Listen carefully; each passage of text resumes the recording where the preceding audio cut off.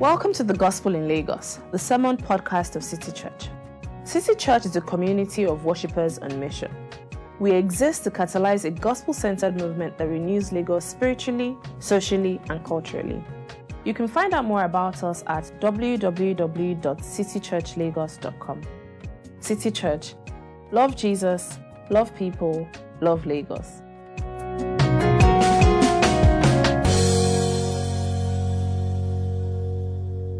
The Bible reading is taken from the book of 1 Thessalonians, chapter 4, verses 13 to 18. 13. Brothers and sisters, we do not want you to be uninformed about those who sleep in death, so that you do not grieve like the rest of mankind who have no hope. For we believe that Jesus died and rose again.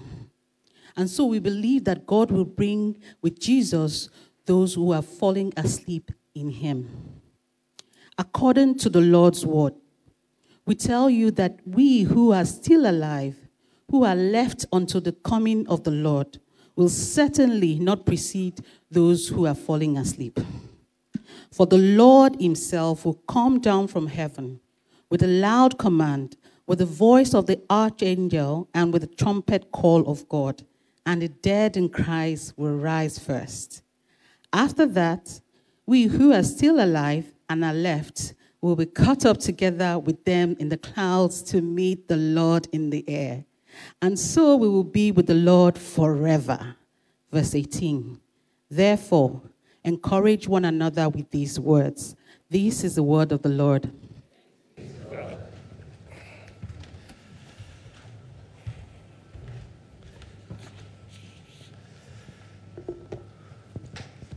All right. Thank you, Taiwo. Good morning, everyone. Good morning. Nice to see us all. You know, as they used to say, if that one is for you, it's okay. I expect that one to be for you. The one for Jesus should be highest, but my own should be higher than that. Now, it's nice to be back. We've been my wife and I were away for a while. And honestly, we still caught up with the service online. We were going to church in a place where the time zone was ahead of us. And you really, basically, once we just finished church there, we just come back and watch the service online. So we're doing two services, basically. But honestly, there's nothing like being at City Church, honestly. And so we're reminded of that, just even with the worship that we had earlier today. So, again, thank you all, and God bless you. If you are worshiping with us for the first time, so happy that you joined. We don't know why you came. We are just very happy that you came. And we hope that the service will be a blessing to you. And for those who are watching online as well, thanks for clicking and joining us as well. My name is Femi, as Kemi already introduced, and I want to take us through a very important word today. Very important word. It's not the typical word that we have, but still it is from the word of the Lord. And so I believe that it will be a blessing for you. Can we just pray? I'm tempted to sing, but I will not. But I really do believe that the Spirit of God is here. I don't know how the songs were arranged, but I believe the Spirit of God is here. They're almost prophetically arranged. The three songs that we sang. Blessed be the name of the Lord. He gives and takes away. My heart will choose to say, blessed be the name of the Lord. That is, even when we are in difficult circumstances, the Lord's name can be praised. And it's only people who are hopeful that can do that. And the people who are hopeful that can do that are the people who are in his presence, Gashinan, Gamunan, knowing that he is here. And who is the one that is here? He is the one that is mighty. Allah Akbar. So, Lord, we ask, this God that we have sung about, tabernacle with us right now. Let your presence, O God, fill this atmosphere. Let your presence, O God, fill our hearts. Let the words of my mouth and the meditation of all our hearts be acceptable to you, so that when you are here in your presence, through your might, you will be able to encourage those, O God, who are hopeless. So so that they will be able to say, blessed be the name of the Lord in any circumstance they find themselves. Do this for us, O God, this morning. That is, if there is anyone who has walked in here, O God, hopeless because of the grief in their heart, Father, let them live enlightened and encouraged in the name of Jesus Christ. Thank you, O Lord God, for we expect that you will do mighty things in our midst. In Jesus' name we pray. Amen. About 10 years ago, my cousin died of multiple sclerosis. He was living in Manchester just as I was. And when I got the news, it was really sad, but the first thing that came to me was to go and visit his mom. You see, he'd been suffering with that illness for about 6 years before that, and his mom had to, a lady who had retired, had to move back to England to go and take care of him. She had not been in England, lived in England since the 1960s. But she had to go back. Why? Because as his condition started, his wife, of I can't remember how many years, decided to leave him. She went off with somebody else, and she took the kids, and so he was alone. And so it was a devastating thing because she had hoped, she had cared for, but was looking forward to his healing. So I decided to go and see her. And typically, she was part of a church, and she knew a lot of people, and so Christians were gathered in the place. And everybody was just trying to, we're all just looking a bit sad and everything, until, and you knew this was coming, because my aunt was sobbing, and my aunt is a very strong woman. This is the first time I've ever seen her sob. And once she started sobbing, you know this is coming. Somebody decides they have to speak. And this person spoke and said, because, we don't know what to say, you just feel like you have to say something. I said, Mama, don't cry now, don't cry. Dapo won't want you to cry. Dapo was my cousin that died. Dapo won't want you to cry, don't cry. Now, leaving aside the very good intentions of the person, we acknowledge that. There's a huge presumption that was in that statement. First of all, the presumption that they knew exactly what the dead son would want. And on the basis of that presumption, they then asked her to do something that was deeply inhuman, which is what? Do not cry. So what was meant to be a word of encouragement became a word of discouragement. The truth is, Christians, God bless us, we are filled with the Spirit of God, we love Jesus, but many times our good intentions always come out badly. We are terrible at encouraging people. And the reason why her encouragement was so bad, you know why? It wasn't just the hurt that she felt. The hurt was a result that she would feel. It was because the person's encouragement was not rooted in biblical truth. God never tells us to stop crying where we are meant to cry.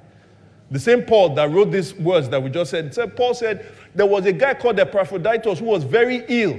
And he said, God spared me by healing Epaphroditus because he was so ill he would have died. He said, but God spared me sorrow upon sorrow. So he did not die. It wasn't rooted in truth. Many times we misuse the word of God even though we have good intentions and we don't encourage well. Speaking about misusing the word of God, this is a text that has been often misused. Because it reminds me of, it doesn't remind me, I was about to say in the 70s and 80s, it obviously doesn't remind me about the 70s. There are a few people here that will be reminded about. But in the 70s and the 80s, in the Christian world, the big thing in the Christian world was a big word called eschatology. Turn to your neighbor and say eschatology. What does eschatology mean? It is basically a study of the end times, the things that will happen at the end. A lot of people were absolutely convinced that Jesus was coming back very soon. And in fact, we will not make it to the year 2000. Right? And we'll say a little bit about that next week. Please, mark your date in the calendar, because I'm going to tell you when Jesus is coming back next week. Deacon Femi had already asked me. So, now, they were very sure. And because of that, a lot of people were talking about the word the rapture. And they were talking about how we should prepare. And you ask, what is the rapture? Well, the rapture was the teaching that just before things really get bad, that you guys think things are bad now. It said things are going to get so bad, it was called the tribulation. So just before the tribulation, God is not going to allow the church to go through that. If you are a believer in Christ, Jesus was going to come and take us to heaven whilst the tribulation happens. Now, some people said, no, it's before. Some people said, no, it's after the tribulation. Some people said it's in between the tribulation. But the point was that we are going to get snatched away into heaven and we'll be with God there forever so that we won't suffer like the rest of mankind. Now, this thing was very intriguing, such that it started to fuel the imaginations of a lot of people. It was where Christian eschatology then met with, creative, imaginative thinking, so that books were being released. But there was none more famous than a series of books from the 90s, from 1995, 2007. You know where I'm going? It was by a guy called Tim LaHaye and Jerry Jenkins. It was called the Left Behind series. Look at that. Even the color itself, you sort of want to buy it. Some of you still have, where's Fei? I know Fei read everything. Where's Fei? Fei is over there. You have not left. But it wasn't just the writings. In fact, it started to fuel the wonderful industry of Christian films. And a lot of it was based on that. The rapture, if it's the rapture, then who is going to be left behind? A number of some of the names of those films were one, Left Behind. Okay. Good old Kirk Cameron. Or, if you are left behind, how about The Remaining? I love that one. Or, what about, very simply, The Rapture or Rapture? See, they went up. And here's another thing. I remember two of them. This one was a sequel. It was called Apocalypse. Apocalypse 1, Apocalypse 2. Apocalypse 1 was caught in the eye of the storm. Apocalypse 2 was Revelation, simply that. And the thing was, the plot lines were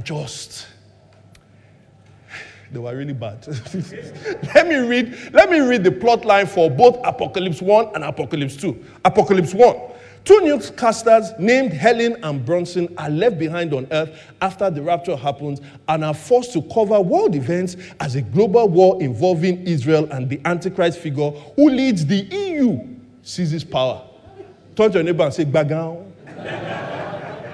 But that one wasn't enough, so you had to go to the sequel. And what was the sequel? In this sequel to the Apocalypse, caught in the eye of the storm, the focus shifts away from the two newscasters stranded in the post-rapture mess and towards now a police officer who has joined an underground Christian resistance movement. You can't make this up. Right? Christian movement known as the haters. Tell your neighbor, are you a hater? Right? The haters who must fight Satan's army against overwhelming odds. This is where spiritual warfare started. We're an underground resistance movement. Somebody's getting it. Yeah, what did you notice? Let me tell you, when you look at the titles of the movies, when you look at the pictures that you saw there, when you look at the plot lines, they are giving you two basic emotions or feeling. One is fear.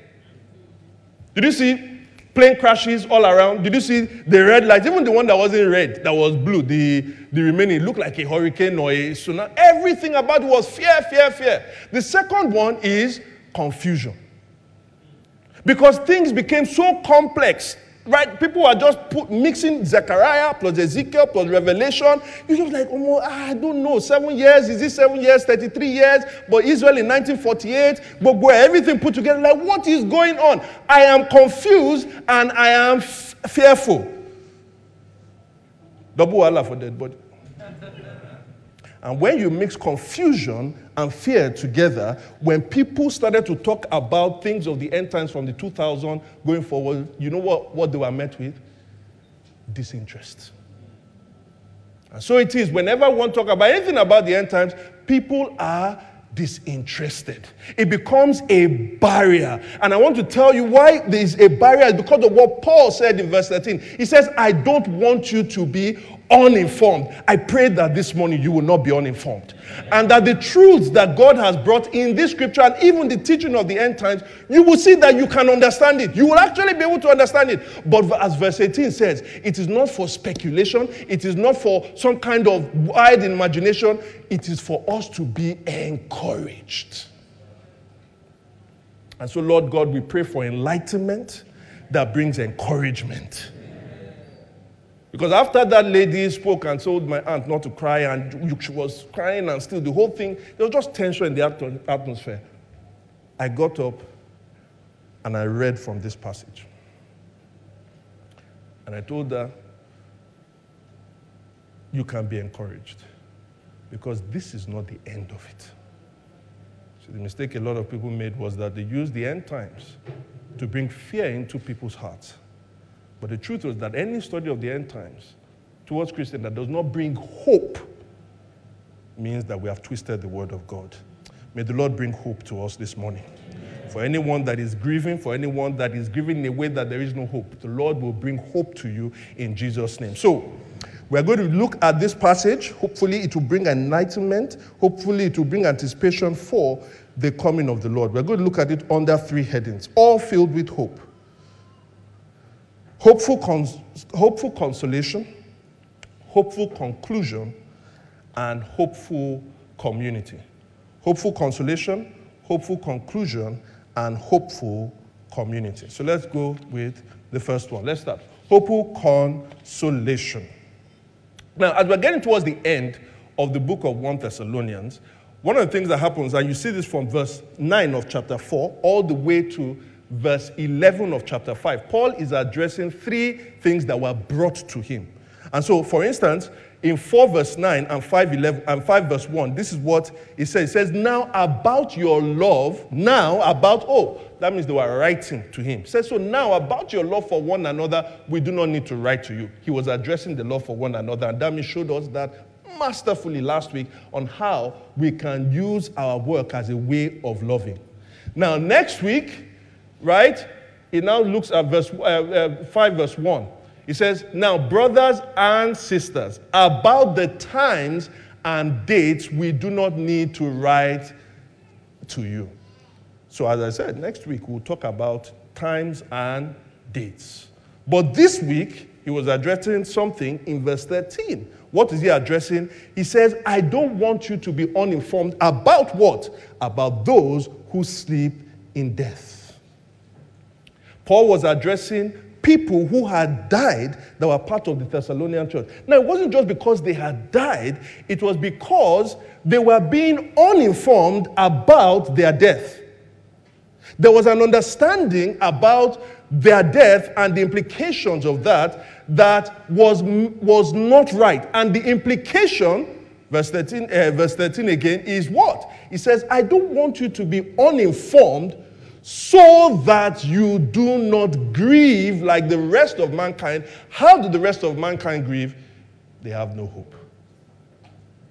So Paul is writing to them because there was a situation where, because of their lack of understanding, there was now introduced what we can call hopeless grief into their lives. Hopeless what? Grief. Say hopeless grief.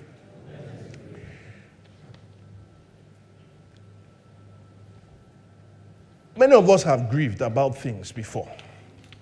But there is a kind of grief that is hopeless. You see, if you've lost your job, you can grieve. If you've lost some money, you can grieve.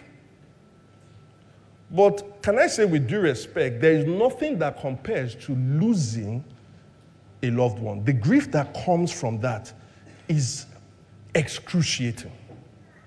And some of us know that. Probably we've lost our fathers, or our mothers, or our siblings, or our friends, or our spouses. He says it is a grief without hope. You know what that means? It means when the person is grieving and they look towards the end, at the end, they see no hope. In other words, it becomes an endless grief because the hope that helps to stop the grief does not exist. It's a bottomless grief. And that is when grief moves from grieving about an incident to now just grieving about life in general. Have you ever not met people who, it's like they have a perpetual sadness on their face. The face has already been formed in a way that is just sad. There's some people that you see them, they have a perpetual frown. They're angry about life. But there's some people where their face is just totally, the Bible calls it downcast. It's because they grieve without any hope inside. They may enjoy things here and there, but they are always sad. They started to grieve about an incident, but that incident took over them because they felt there was no hope at the end. So the object of their grief moved from the incident to just life itself. And when we try to deal with it, and even the ancients, when they try to deal with this kind of thing, the first thing that comes is something called resignation. We just resign. There is no hope. This is what life is about. And so you move from seeing the meaninglessness of the incident to the meaninglessness of life. Here's what I mean. For instance, when you lose that loved one, people say something like, what is even, if they were going to die like this, why did they even exist? At one point, Job says, because it's the day that I was born, because of his suffering. Because it's the day I was born. Because it's the person that went to announce that a boy had been born. You see, what is even the point? This person, it would have been better if this person didn't exist. And then you move from analyzing the meaninglessness of that person's existence, it would have been better if they didn't exist, to the meaninglessness of your own existence. Because you say, I will die one day too. In fact, there was an ancient Greek and Latin saying. It went something like this. It told us about the journey of human beings and the conclusion of how we interpret that journey. It went very, very short, very simple. It says, I was not, I am. I am not, I care not. Resignation. But the truth is that even when we resign to say this is what life is about, it doesn't help you cope with it. Because the problem remains there. Nobody I don't say nobody, but most people don't want to have a perpetual sadness, that kind of perpetual grief. And so what we do is that most people quickly move to another way of dealing with it. Now, this way of dealing with it is, the other one was more ancient, but this one is more contemporary. This one is a little bit more intellectual. How do people deal with it? It leads us to a contemporary, sophisticated philosophical ideology. You know what it's called? Japa-ism. You never heard of it? Japa-ism. Turn to your neighbor and say, are you a Japaist? Yeah. It's the way we deal with it. No, it's very serious. Like, have you ever, it works this way. So you're having a problem, everybody is saying mental health now, so you now decide to go and see a therapist. I hope you know that different therapists are steeped in different philosophical ideas, right? You can have Jung, you can have Freud, you can have different people, and you can also have therapists that are Japaist. A Japaist therapist. So when you sit down on his chair, he asks you, he says something like this, oh, you don't like your job? No problem, there's a solution. Japa. You don't like your marriage? No problem, there's a solution. Japa. You don't like your church? No problem, there's a solution. Japa. You don't like your country? No problem, there's a solution. Japa.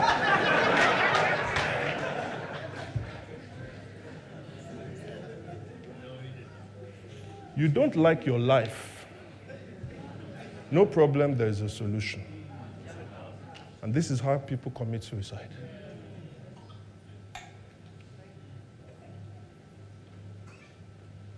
And in the same way, sometimes we actually think, okay, I don't want to take my life. But honestly, this world is such a terrible place. I don't like this world. No problem. There's a solution. Christians have that solution. Jakba, it's called the rapture.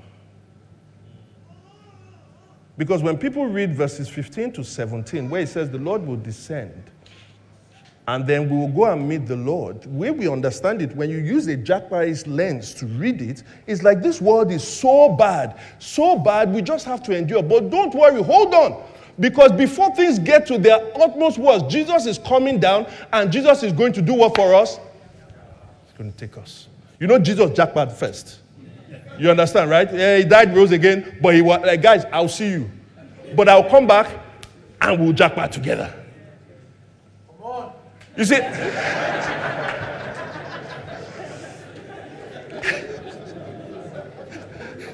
thank you, Yobo. You see, at the heart of the rapture doctrine is really this, that our final hope is in escaping. See, at the heart of what I call Jackpieism is that the solution to every problem is to escape. Jackpieism, escapism. But do you know that escaping your problems has never solved the problem? In fact, it refuses to acknowledge problems. Here's the thing. What resignation and escapism have in common is this. They recognize there's a problem, but they believe there is no solution to a problem. Another form of escapism is what we do to people who are grieving. Like what they did to my aunt. When they said, don't cry. Don't cry means it's a form of positivism. That's a third way we deal with it, right? Positive confession. Now, positive confession, the problem with positive confession is this. It says, there is no problem. So it refuses to acknowledge the problem. The way you escape the problem is behave like though there is no problem there. But that doesn't remove the problem. In fact, it compounds the effect of the problem. We suppress it, and eventually it works out in trauma, in different kinds of mental illnesses, and all of those things. This is not how we deal with the problem. What do we need? We need hope. Because where fear is a stimulant, fear is a depressant, hope is a stimulant. What does hope mean? Hope is this: there is a solution. And unlike positivism, for hope to say there is a solution, it means that there was a problem that we have a solution for. Are you getting what I'm saying? What hope does is that it doesn't recognize that there is no problem. In fact, it says there is a problem, but there is something at the end of this problem. And that is that you will come out. And our God is a God of hope. Why? Because God doesn't run away from the problem. God faces the problem. He goes towards the problem, and he solves the problem. And if God is a God of hope, then we must be a people of hope. Amen. And you say, really? Are you serious? I'm telling you. Think about what Jesus said. Jesus, when he's thinking about his disciples, when he's thinking about us here, he recognizes there is a problem. But Jesus does not say that God take them out. In fact, let me show you a scripture you've probably not seen before, or you've never seen in the same way. For those who say, Jesus is coming to take us out of the world. John chapter 17. Give me John 17. Listen to what it says. Verse 14. I have given them your word. We'll come back to that. I have given them what? Your word. Now, for those who say, Jesus is saying there's going to take us out of this bad world. Let's read verse 15 together. My prayer is not that you take them what? Tell your neighbor, don't be uninformed. He's not coming to take us out of the world, but that you protect them from the evil one. They are not of the world, even as I am not of it. Verse 17. Sanctify them by thy truth. Your word is truth. And in verse 14 it says, I have given them what? Your word. So when you give them the word, you sanctify them by what? Verse 18. As you sent me into the world. Remember what we said? God does not go away from a problem. He goes towards it. So God saw that the world was in a mess. And God, the Father, sent God, the Son, who became a human being and did not run away from the problem. He came towards it. So he said, as you have sent me into the world, guess what? I am sending my own people also into the world. We are the called out ones, it's true. But we are not the jackpot ones. Right? We are the called out ones. We are called out of the world to be sent back into the world. Because we're a people of hope. And so now back to the text. Listen to what Paul says. Verse 14. Because what we need is the word of hope. So when Paul says, I don't want you to be uninformed, because if you are uninformed, it will lead to grief, to hopeless grief. He says, but I have a profound word of truth for you. That what? We believe. What do we believe? Jesus died and Jesus rose again. Say it again. Jesus died and Jesus rose again. That is the word, the gospel word that sanctifies us. Why is it so important? Because Jesus was in heaven. And when Jesus looked down on earth, yes, the whole world was in a mess, but there was a bigger problem. The biggest problem that humanity faced is the same thing that's making these people cry, is what? Death. So Jesus did not say, he didn't have this heaven positivism. They are dying. No, they are not dying. I reject it. That will make him stay. Jesus did not look and say, they are dying. What am I going to do now? That's what life is. He wasn't resigned to it. And Jesus did not escape and say, I don't want to go near. What did Jesus do? He came into the world. He put on humanity. He died. And if you say, he died, so he's just like us. No, he rose back from the dead. What did he do with that? He defeated death. He showed death, I can come into your domain. And if I come into your domain, I can master you. That's why Romans chapter 6 says, because he died once to death, death has no mastery over him. Jesus is now Lord of the death. Amen. So he comes towards the problem. But then Jesus ascends. And then you say, yes, he defeated death. But he didn't destroy death. Death is still here. Yeah, but listen again. What do you think? The Jesus who saw death, and when he saw death, he came to earth. He didn't stay in heaven. There's one more thing to be done with death. It is to destroy death. Can I ask you, what do you think Jesus would do? If the first time he came towards the problem, what do you think he's going to do the second time? He was also going to come. That's why Paul said in verse 16, for the Lord himself will, not that he will ascend, the Lord himself will what? Descend. In talking about griefless hope, a hopeless grief, he will descend to destroy even death itself. Do you know that death will have suffered death? Have you never seen that? Open to Revelation chapter 20, verse 11. Revelation 20, verse 11. This is what it says. At the end of time. My person is not putting Revelation 20, 11. Okay. So there's something called Revelation. There it is. Then I saw a great white throne, and him who was seated on it. The earth, so it's the great white throne, the judgment throne. This is at the end. The earth and the heavens fled from his presence, and there was no place for them. Then verse 15. Verse 15. Anyone who, no, 14. Then death and Hades, that is the grave. Then death and Hades were thrown into what? The lake of fire. The lake of fire is the second death. That is, the death of death is the second death. Death itself is going to die. So Jesus has defeated death in his first coming, but when he descends now, he's showing us that he comes to solve the problem. He is coming at the final time to destroy death. More of that will be said, but I hope you can see that our God is a God of hope. He does not go away from the problem. He goes towards the problem, and so his people should not be a people that do not have hope. We don't have a jackpot God. We don't have a jackpot Savior. We don't have a jackpot eschatology. Therefore, you have no right to be a jackpot people. We are a people of hope. Amen. And this is the hopeful consolation that they get. That God has done something about it. So what has he done?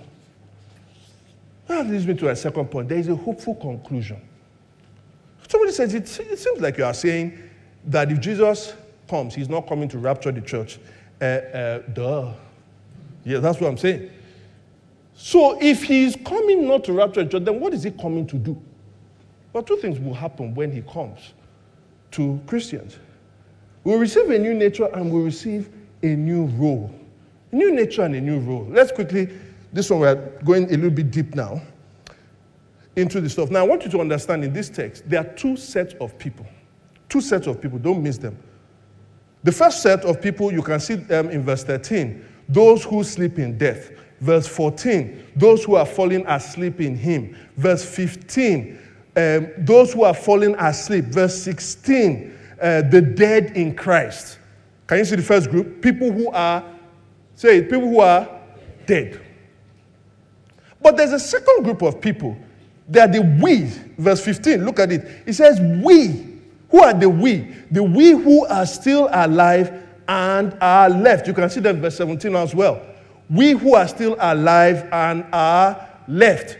So there are two categories of people that exist when Jesus returns. Are you following? One is those who are dead before Jesus returns. The other one is those who are alive when Jesus returns. Is this clear for now? Right? Okay, now, what Paul does in this text is to show us their relationship with one another.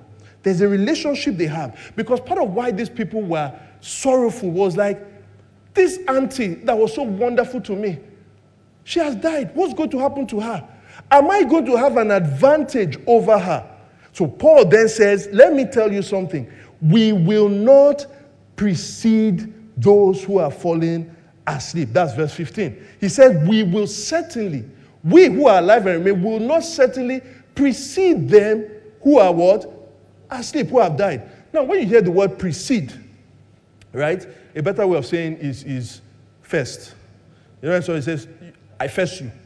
Yeah, and we don't always like somebody to first us, although there are some things we do. You like, you know, when you're going for a party, you don't want to be the first to get there, right? You want to. Have you gotten? You will now ask your friend, have you gotten there? Have you gotten there? It's not because you want them to get there first, then you now enter. That's why when you've dressed well. But when you've not dressed well, that's when you come in early and you leave early as well. But there are some other things we don't want people to precede us in, like when there's latest gist. You don't like when you are the last person to hear now. You always want to hear, all of you, there's a spirit of big boring in this church, let's be honest. But God is delivering you, is delivering us. We don't like somebody to first us. And so what Paul is addressing here is that these people are concerned, like, what is going to happen? Are we going to have an advantage over these guys? He said, no. In fact, he said, we will not precede them. Now, the preceding is in relation to an event. You are first. You precede somebody in a queue. You precede somebody in purchasing something. You precede somebody in hearing Jesus first. So what is it that we will not precede those who are falling asleep in? Now, I want you to see what he says in verse 14 again. Verse 16, he says, the dead in Christ will rise what? First. They will rise first. That's why in verse 14, even though there's a bit of a mistranslation there, he says, when he says, after we believe that Jesus died and rose again, because we believe that Jesus will rise and died and rose again, we also believe. So it's meant to be something similar. Now, he says here, God will bring with Jesus those who have fallen asleep. Actually, the verb that is used there can either be bring or it can be take. It depends on whose vantage point.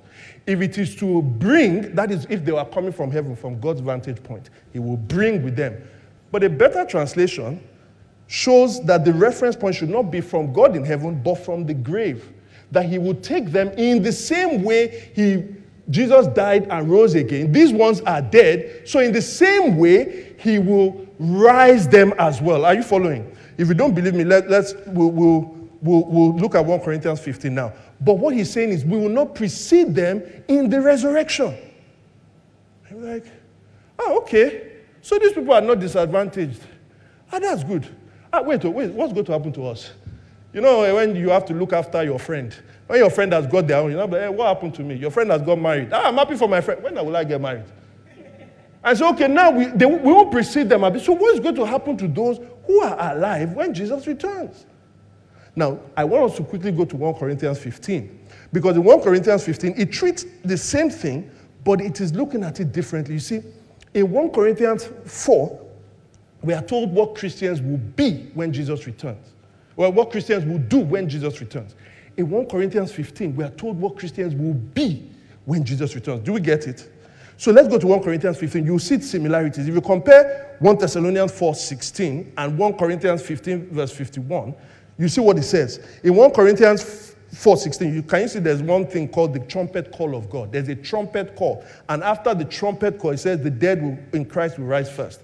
Now look at verse 51 of chapter 15, 1 Corinthians 52, sorry.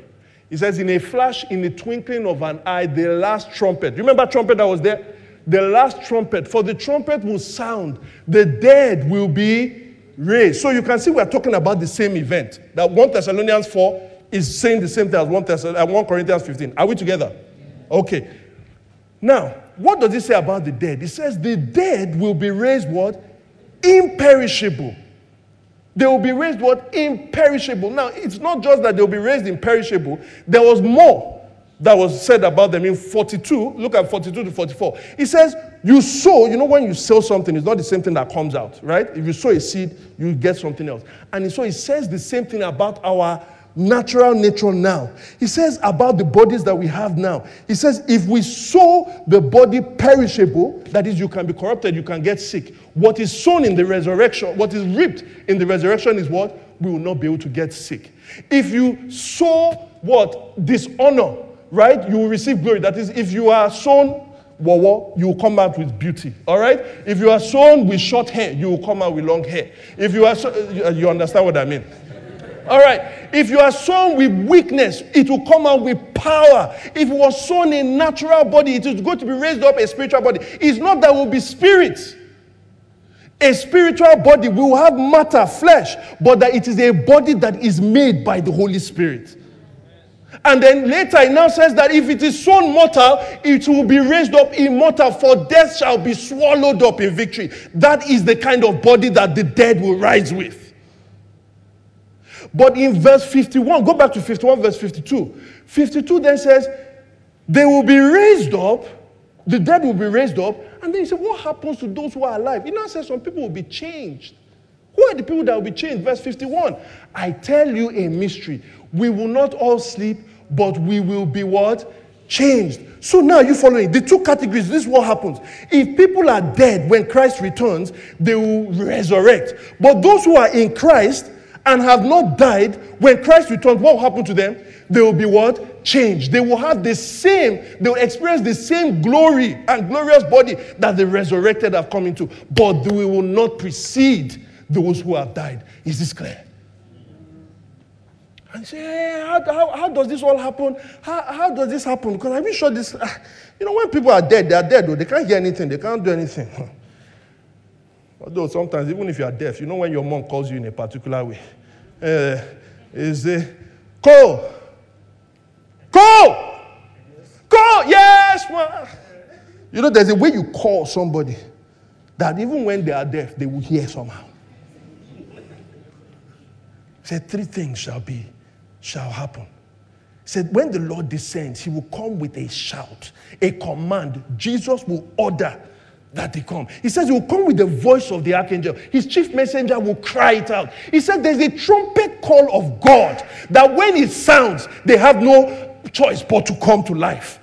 I said, are you sure? Why you say that? Oh, thank you for asking. Listen, about the trumpet. It's not the trumpet that Nathaniel Bassey blows. You see, nowadays, trumpet is used for music. Back in those times, trumpet was used to announce an event. It was used for weddings. It was used for birthdays of important people. And it was even used for funerals. The fourth Roman emperor, a guy called Claudius, when he died, they said the trumpet was so loud. It was so loud that it was supposed that the dead in their graves, they heard the sound. The dead in the graves, they said they heard because the emperor had died. Are you seeing the irony there? After the trumpet had blown, the dead remained dead because the emperor was dead. But when the trumpet call of God comes, you know what happens? It is not an emperor that is dead. The emperor shall live forevermore. But those who are dead, the one who created their selves can say, come forth, and they will come forth.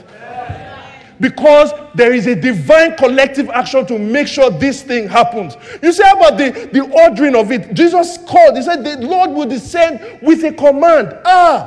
See, have we seen this thing there before? Do you remember in John chapter 11 when Jesus went to the tomb of Lazarus? Jesus said, Lazarus, come forth. Now, let me quickly show you something in John chapter 5. In John chapter 5, verse 28 to 29. Don't be amazed, Jesus said this. A time is coming when all who are in their graves will hear his voice, that is his own voice, and come out. Those who have done what is good, I can't see now. This guy is blocking me. Those who have done what is good will rise to live, and those who have done what is evil will rise to be condemned. The voice of Jesus calling people from the grave is all they need That means if Jesus did not specify Lazarus, when he said Lazarus, come forth, we would have had chaos. Why? Because all the graves, if Jesus just said come forth, all the people would have just started coming forth. I tell you this, guys, when the Lord will descend with his power, he shall speak, and the dead will have no choice than to rise up from the dead. So we will receive a new nature. But then the question becomes, what will we do? What will we do? You say a new role or a new task. Let me explain. Because there's the first task that we do after we enter into this nature. It's really important. But I have to first pick a grouse with someone or a group of people. Well, let me first say what he says. He says that we will be, after that, we who are still alive and left, verse 17, will be caught up together with them in the clouds to meet the Lord in the air. And so we'll be with the Lord forever. What does this mean? What does this mean? Well, first, look at that word, caught up together with them in the clouds. Now, when you think about the clouds, don't think about just the normal clouds. This can confuse us. But actually, these clouds are very prominent in Scripture. You see, when Jesus was ascending to heaven in Acts chapter 1, verse 9, he said that he disappeared in a cloud. You say, hey, is it not just the cloud that's there? No. After that, every other place that you see Jesus is returning, he comes in a cloud. It is not the cloud. It's not just any cloud. It is the cloud of his glory. So in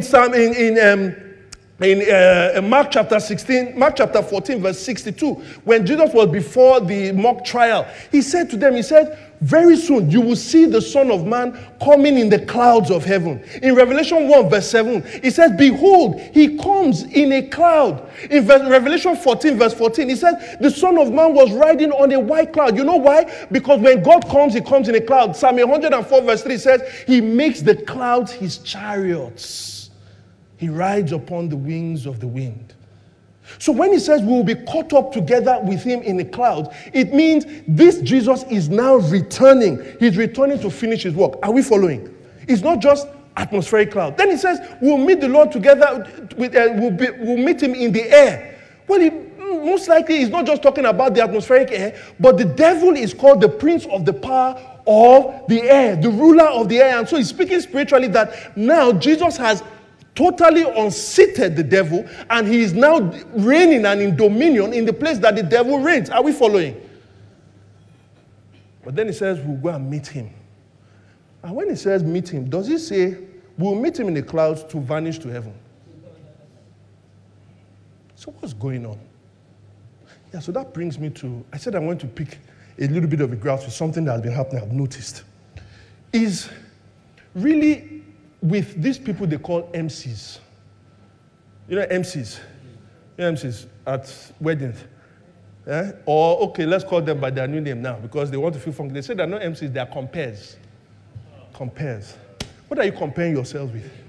You are confused. Where's Dami? You are there. Where's Phage? They're comparing. And I've noticed, the reason why I'm not happy with them is I've noticed a trend in the last 15 years. They have departed, what is it? 15 years? It's not fair. All of you have been 15 years. It's not hard. 15 years recent. What's your... Stop it. We won't allow ageism in this church. In the last 15 years, there's been a trend moving away. You see, I'm an Ijebu boy, which means that when I was growing up, I knew that when you did parties, there's certain protocols that you don't deviate from because that's what makes the party the party. But these guys now, because they are no longer MCs, they want to be compares. They start doing useless things. Useless things. I've seen now a lot of parties, we don't even have what you call high table again. No. You are talking about the problems in this world. I'm telling you what is part of the problem in this world. We don't have high table. So some of those that have been, look at me now. I'm a pastor now. This was my time to be going to the high table. Look at Deacon Femi. He has worked all his life. He can't be chairman again. Do you understand? Waka come in. So I was in one party in 2009, my friend's birthday. And so this compare, that word annoys me. But this MC now, they'll now start speaking English. They're always looking fresh. They will wear, blazer that is killing. They'll now wear tight pants like this. They'll now not wear socks, and they'll now be putting on shoes. And they'll be, ladies and gentlemen, so I hope you're having a nice time. We're going to give you a nice time. Like, what is this? You're MC Lakpeo. You are a master of ceremony. So now you're just talking. So, okay, people have gotten used to it. That time, thank God for the people that still had that party. There was a high table. But this point is only the parents. So he now saw the mother of the bride. He now said the mother of the bride should come to the high table. Oh, God. Turn to your neighbor and say, children of nowadays. He said, mommy, please come and join us on the high table. So the woman was looking a bit confused. What's going on? That's when one of her friends, God bless her, went to the boy. I said, no, bring the mic. Come. He said, that is not how it is done. I said, that's not how it is done, my friend. He said, you don't call her to go to the high table. She goes from the back, outside. Then people like her Ebi, her friends, her sisters, her daughters, people like her, people of honor, people of dignity, they follow her from the outside and bring her to the high table. Give yourself a round of applause. That's the way it's meant to be. And so you see people of like manner around them. You know why? Because no dignitary comes in alone. They are ushered in. And so in the Roman times, when a governor or an emperor was coming into a city, they don't just allow him to come into the city. Those of noble birth will go outside because they are similar to him in nobility. They go outside to meet him and then they bring him in. If that can be done for a mother, if that can be done for an emperor, then when the Lord himself descends, the people that are resurrected like him, they will go out and they will usher in. That is exactly what is going on here. For no dignitary comes in alone. They will rise like he has risen. They will change into his nature. And those of similar nature will go and meet the Lord where he is, where he has conquered in the air. And they'll say, eh. And then when they go and meet him, he'll now say, eh. Like Peter said, let's tabernacle here. Abi? When they go and meet him, what do? Do they go and stay where he is? Oh, no. He will say, eh, you have come to meet me. Now let us go to heaven. When they go to meet him, does he take them to where he is coming from? No, when they go to meet him, just like the women went to meet the mother of the bride, just like the nobles went to meet the emperor, what do? They don't go to where he is and remain there. They don't go to where he's coming from. Where do they go? They go to where they are coming from. The Lord will descend to the earth. Why? Because he is making the dwelling place of God and men where here on earth, not in heaven. You don't believe me? Look at Revelation chapter 21 verse 1. He says this, I saw a new heaven. This is the end of time. There was an old heaven and an old earth. That's what we see in Genesis chapter 1, right? And yet there was a fall. And God said this fall is going to destroy all things. So I saw that the first earth had passed away and there was no longer any sea.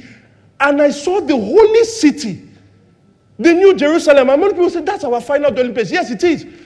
But the rapture tells you that we are going to be zapped to go and live in the holy city. What do you say about the holy city? I saw a holy city, the new Jerusalem. Say it together. Coming down. Why? Because the Lord comes down. Our dwelling place with God also comes down. We are not going anywhere. The Lord of heaven is going to descend. And our dwelling place, that's why it then says in verse 3. Verse 3 says, and I heard a loud voice from the throne saying, look, God's dwelling place is now among the people. He will dwell with them. They will be his people, and God himself will be with them, and their God. Verse 4, let's finish it there. Verse 4, he will wipe away every tear from their eyes. There will be no death. There will be no mourning. There will be no crying. No hopeless grief again. For the old order of things have passed away, and behold, the new one has come. Somebody shout hallelujah. This is the hope that we have. And you say, what joy is there? What joy is there? Isn't Jesus the center of attention? The joy is not being in the center of attention. The joy is being in connection with the one that is at center of attention. It is the joy that a bridesmaid and a groom have on the wedding day of their friend. That is, you see them really happy. They are not the center of attention, but they have worn their uniform. They are all happy. They are all dancing. In the same way, when we go and meet the Lord and we usher him to this world, oh, joy will fill our hearts. It will be like when John the Baptist, his disciples came to meet him and said, this Jesus is growing in more popularity than you. He said, look, I am the bride, I am not the bridegroom. My joy is already complete because he must increase and I will decrease. Guys, this is our hope when the Lord returns. This is how we encourage ourselves. Amen? I want to finish with this because I still feel like somebody may say something. I get it. I get what you're saying. And it sounds true. But I'm not totally comforted. It sounds true. But I'm not totally comforted because I just wish somebody could listen to me. I see this person that I lost. This person meant so much to me. And I'm trying to have a connection between what you are saying that sounds true, but how I'm feeling. I understand. I don't totally get. I don't want to presume that I understand the pain of losing a spouse, of losing a father, of losing a mother, of losing a friend. Some of us, it's recent, maybe within the last year. But for some of us, it is probably a decade, and you refuse to deal with it, but you know the pain is there. So yes, it's true, but somehow there's still something missing. Can I tell you that Paul understands? He understands that just hearing the truth in a teaching or in a preaching is not enough. Paul understood that it requires more, which is why in verse 18, he says this. Be encouraged by these words. Is that what Paul said? Is that what Paul said? Be encouraged by these words. Somebody has taught you, so just be encouraged. No, Paul says this, and I don't want you to miss it. He says, therefore, encourage what? One another with these words. Why? Because Paul understood that while apostolic teaching supplies the truth for the mind of the sufferer, it is communal encouragement that seals the truth in the heart of the sufferer. You see, guys, I'm giving you this truth not because you just take it and your Christian life is not just meant to be you and truth. The Bible says that the church is the pillar, is the church that is the pillar and the ground of truth. And that's why there's lots of commands that says, admonish one another. And here he's saying, encourage one another. If you're that kind of person here, can I encourage you? I've spoken with a lot of people in church. I've had to counsel some people who have dealt with what we call daddy wounds. Because their father left, their father died when they were young, and they're in their 30s or in their 20s, and they're still experiencing the pain because they didn't talk about it. Or their mom, or their spouse, or a sister, or a friend. Can I encourage you, if you are such a person, please don't close up. Can we demystify death?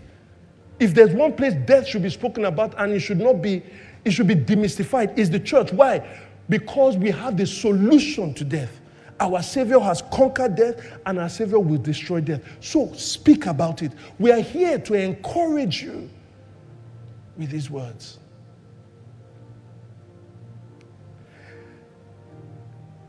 November 3rd, 2013, I received a text from some of our good friends called Dango and Bumi Tobi. And when I saw that text, I was so overjoyed. Because Dango and Bumi were married in 2009. And for 4 years plus, they couldn't have any child. And so when I saw this text, this is what he read. We welcome our baby girl today with thanksgiving to our great God in whom we live, move, and have our being. From grateful hearts. You see, some of you, why they were so full of joy, they called the girl Neraya, right? It's such a beautiful girl. You can even see her on the place now. Why I was so overjoyed is Bumi was so special. That girl, Bumi was the first person that trained me in answering Q&A. You think you ask difficult questions, you should meet Wumi Tobi. She has her questions mixed with dream, mixed with scripture. She was so, she was so intriguing. She wanted to always learn. And then God was just such a nice going fellow, but we could see that pain of not having a child. So after 4+ years, they now had a child. It was wonderful. I said the name Neriah, like, where do you, all these complicated names, where do you get it from? Actually, Neriah is in the Bible, right? Baruch, who was the scribe of Jeremiah, he was the son of Neriah. Beautiful name. So that was November 3rd, 2013. On December 29th, last year, right? So we had, if you guys remember, when we were trying to move here, we came to arrange this place on the 28th and 30th. In between, on 29th, I got another text from them. He read this: Femi, Neriah has gone to be with Jesus. We just left the hospital.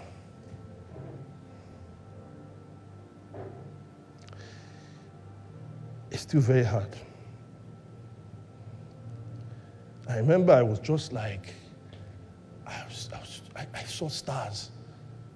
I just saw stars. And so I called. And to my shame and to my embarrassment, honestly, I didn't plan this, but we just started crying, and honestly, I think I cried more than them on the phone. I called to comfort them, but I was crying. I had to end it and just apologize that I was a miserable comforter. I mean, I've looked back at it, I said I was embarrassed, but the Bible says that weep with those who weep. And then we had some calls subsequently after, 2-3 calls after. The first time, yes, there was a lot of crying, but the second time, Wumi was asking questions again. She needed encouragement, trying to understand, how do we get through? And one of the scriptures we looked at, 1 Thessalonians 4, 13-18. We did Philippians 1 as well, where Paul says that it is better for me to be with the Lord than to be here. We went through a number of scriptures. But as that was happening, I kept asking them a question. How about your church? How about your church? And they'll say, oh, some of the people are here. Oh, some of the people cook for us. Oh, they're checking on us. Oh, they're this and they're that. And so the church was there for them, and I was reading the scriptures, and some of the other friends from other places, I called Francis, who is also their friend, that you need to call them. And do you see what was happening?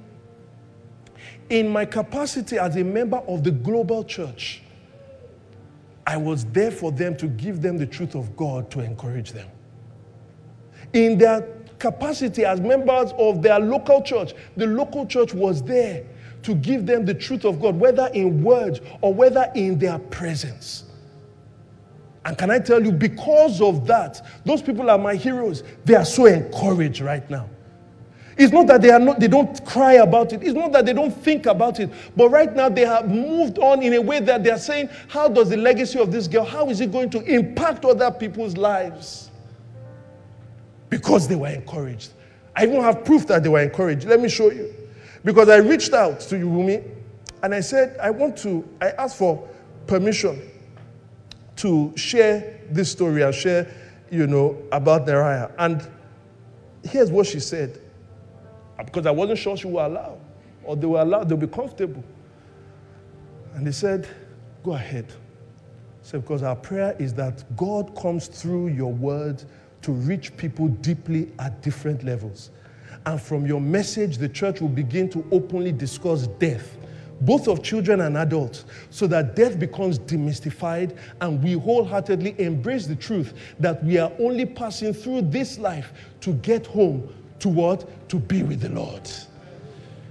Those are people who lost their 7-year-old just how many months ago? Why? Because the word of God with the people of God was there to be able to encourage them. What we were doing when the church global and the church local was going to them, you know what we were saying? We were encouraging with these words. We were saying, grieve and we will grieve with you. But do not grieve like the rest of mankind who have no hope. Why? For we believe that because Jesus died and rose again, we also believe God will resurrect Neriah, who has fallen asleep in him when Jesus comes again.